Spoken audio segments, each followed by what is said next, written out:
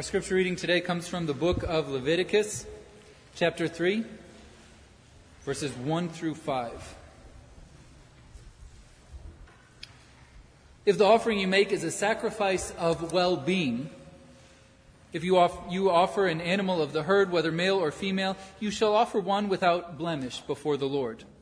You shall lay your hand on the head of the offering and slaughter it at the entrance of the tent of meeting, and Aaron's sons, the priests, shall dash the blood against all sides of the altar. You shall offer from the sacrifice of well-being as an offering by fire to the Lord, the fat that covers the entrails, and all the fat that is around the entrails, the 2 kidneys with the fat that is on them at the loins, and the appendage of the liver, which he shall remove with the kidneys. And then Aaron's son shall turn these into smoke on the altar with the burnt offering that is on the wood, on the fire, as an offering by fire of pleasing odor to the Lord. And the flesh of your thanksgiving sacrifice of well-being shall be eaten on the day it is offered. You shall not leave any of it until morning. This is indeed the word of God for us, the people of God. Thanks be to God. This preacher named Fred Craddock tells a story. And he went to Fifth Avenue Presbyterian Church in New York to preach while the minister was gone during the summer. And before Fred got there, he got a letter from a man named Steve Cecchellino. And Steve sang in the choir, and he was in New York studying opera. And his note just said, "Would you be willing to stay after church and have lunch with some of us and talk about the Christian life?" And Fred sent him a note saying, "I'd be glad to." So after church, here were these young people in their late teens, 20s, maybe some as old as 30, all of them in New York trying to make it on the stage or in music. They were at Juilliard School of Music and Opera or trying to form a rock band. And they went into the kitchen together and they fixed some soup and salad, and there were about 250 of them. They were in New York, away from home. They're not even supposed to be in church, but there they are, about 250 of them. And they asked Fred to stay with them, to talk about the Christian life. And they had a wonderful discussion, and Fred said to them, "I'm really surprised to see you here today. You're away from home, you're trying to make it in New York, and this is the city, but you're here in church." And during the discussion, a young fellow stood up, and because Fred is a pastor, he had no problem singling him out. And after asking him where he was from, Fred said, "What are you doing in New York?" And the guy said, "I'm trying to form a rock band." And Fred said, "Well, why are you here?" And the man said, "If you have a gift and forget the giver, all you really have is talent. And talent isn't everything. If you have a gift and you forget the giver, all you have left is talent, and talent isn't everything." Today we're talking about an offering of well-being.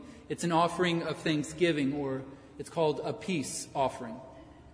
There aren't rules put onto it about when you need to make the offering. There isn't a bar for how well your life needs to be going in order to stop and make an offering of thanksgiving. But it's here. It's one of the 5 mandatory sacrifices. It's an offering that you make just because life has been so good. Which is weird to think about. Someone's life is going really well. They're over the moon. So what they do is they pause everything. They stop. And they take something they really treasure and they kill it and give it to God. Their life is going so well, and their response is to step away from it, press pause, and make a sacrifice. That reaction runs against the grain. We know those moments where everything is right are so precious. They're gone as soon as we notice them. So our impulse is to lean into it, enjoy the moment as much as you can, take every picture you can, live in it as deeply as you can, enjoy those years with your child, your spouse, your friends, enjoy the vacation, enjoy the new toy, enjoy the summer break, enjoy them as much as you can while they last by filling your life with it. Our impulse isn't to press pause. It's to never press pause. We know those moments pass too fast, so we never press pause. But then something strange happens. Whenever I've taken a group on a mission trip to a foreign country, especially young people, they're shocked twice. First, they're shocked by the level of poverty people live with. No cars, no toys, no TVs, no running water, not enough food, one pair of clothes. But as they get over that first shock, they're shocked again when they realize somehow, despite all of this, many of these people are happy. And for a moment on this trip, people press pause and they look at the larger world and they wonder, how are you happy?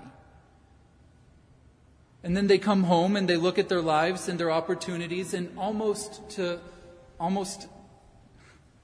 everyone says, I'm so grateful for everything I have. I didn't realize how blessed I am. I had forgotten how blessed I am. I am so grateful. You see, that young man in New York was right. When you have a gift and you forget the giver, it stops being a gift. It becomes something else. And once it stops being a gift, we start to take it for granted. We suddenly deserve it. We need it. We expect it. And once we deserve it, once we expect it, we stop being grateful. It's just the way it should be. So this morning, I'm inviting you to wonder with me, how many gifts do you have that you've forgotten are gifts? How many things, how many opportunities, relationships, how many times have you heard the right words at just the right time in your life, had the right person there at just the right time? How many treasures surround us that we've forgotten are treasures? We live every day with gifts that we've forgotten are gifts. One Christmas, I was with my extended family and we were opening gifts. I was maybe 8. And I'd recently gotten a Nintendo 64. Anyone else in that age bracket? Praise the Lord. It's a video game. Nintendo 64. It was awesome. I loved it. And as I was opening this gift from my aunt and uncle, it was a memory card for the Nintendo 64. And I didn't realize what it was at first. It was just this boring-looking box. And I stared in confusion at the plain box, feeling like I had deserved something more fun than this. And I said, "What is it?" And my mom snapped, "Brian!" And I quickly thanked them and I hugged them. But the moment was there. My ingratitude on display. And as the day went on, we ate and we played, and I started thinking about how helpful this would be, and I got excited about it. But as we were packing up to leave, I saw a scene that I won't forget. My aunt handing my mother the receipt, saying if he wants to return it, that's fine. If he doesn't like it, just go get him something he wants. And I used that memory card in the plain box for years, probably more than any other gift I got that Christmas, but I never used it without a sense of guilt, because I had received the gift and forgotten the giver. So I could never just feel grateful. Our lives are full of gifts. We've forgotten our gifts. We deserve them. We expect them. We need them. So we hoard them. We protect them. We hide them. And treasures that once filled us with gratitude and amazement become as normal and boring as the furniture. Why? Because when you have a gift and forget the giver, it stops being a gift. It becomes something else.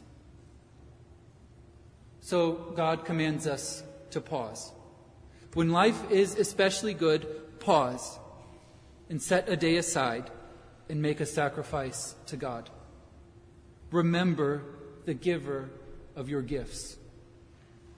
Not just in your heart, not just a quiet moment with yourself. If you really want to remember, if you really want to be filled with gratitude, make a gesture. Because you did not get where you are alone. You got here by the grace of God. So remember the giver and give thanks. But this particular sacrifice, the peace offering, is unique. Amongst all 5 sacrifices, it's the only one that's shared by you, by God, and by the community. When you make this sacrifice, you offer it to God, but the priest doesn't burn the whole thing to ash. The priest barbecues it. He cooks it perfectly, and then you invite your friends and your family to sit with you, and you eat. And together you share your joy at what God has done.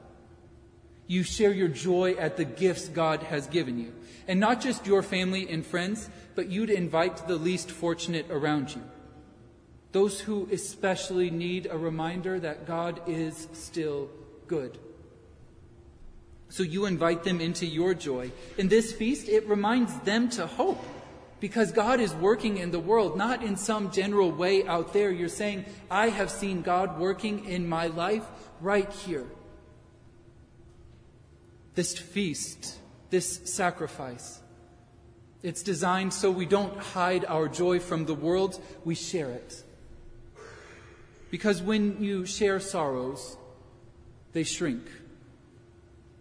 But when you share joy, it grows. So the community comes together and shares a meal, rejoicing in what God has done for this person who we love. And that moment, that celebration of gratitude, it reopens our eyes to the treasures that we were treating like furniture. Not just for this person who's throwing the party, but for everyone who shares in the feast. For the guests, it reminds us to look again at everything in my life. Where is God working? What has God given me that I have forgotten is a gift? And then in that moment, to thank God. Because gratitude doesn't begin with receiving something new. It begins with saying thanks for what we already have. Today is the first Sunday of the month, which means it's Communion Sunday. And one of the oldest names for communion for the Lord's Supper is Eucharist, which means thanksgiving. One of the oldest names for when we gather around this table, it just means thanksgiving, which is exactly what the peace offering is about. Thanksgiving. It describes what Jesus did. As he lifted the bread and he broke it like his body would be broken, and he took the cup and he poured it like his life would be poured out, he gave thanks to God. Jesus gave thanks to God for this gift, which was the gift of his life. And then he offered the cup and the bread to his friends, and they had a feast. They ate and they drank and they shared together in his joy. And his joy was that his body would be a sacrifice for the salvation of the world. His joy was that his blood would pay the price for our sins. His joy was that somehow through his death and resurrection, our relationship with God would be made right, and our relationship with each other would be made right, and our relationship with ourselves would be made right. So Jesus gave thanks for this joy.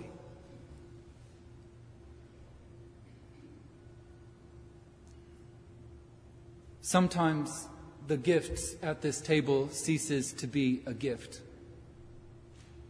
Like the furniture, we take it for granted. We don't thank the chair when we sit on it, and we don't thank God for his forgiveness.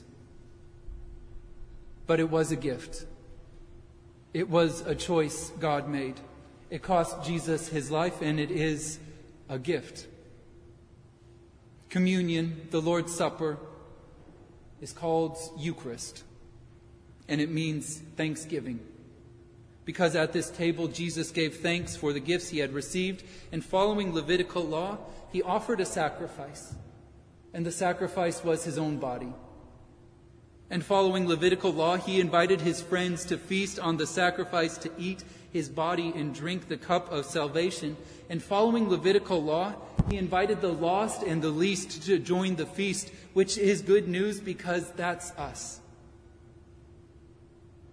He invited us to join the feast and be reminded that God is good and He is working in the world.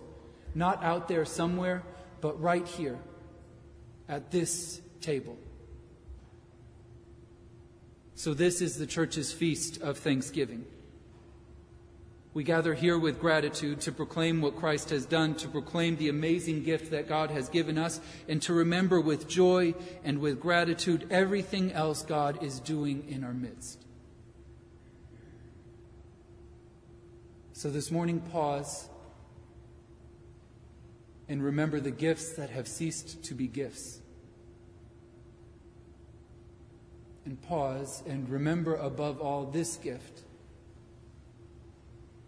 that too often ceases to be a gift. That today we will join together at Christ's table of thanksgiving. Let us pray.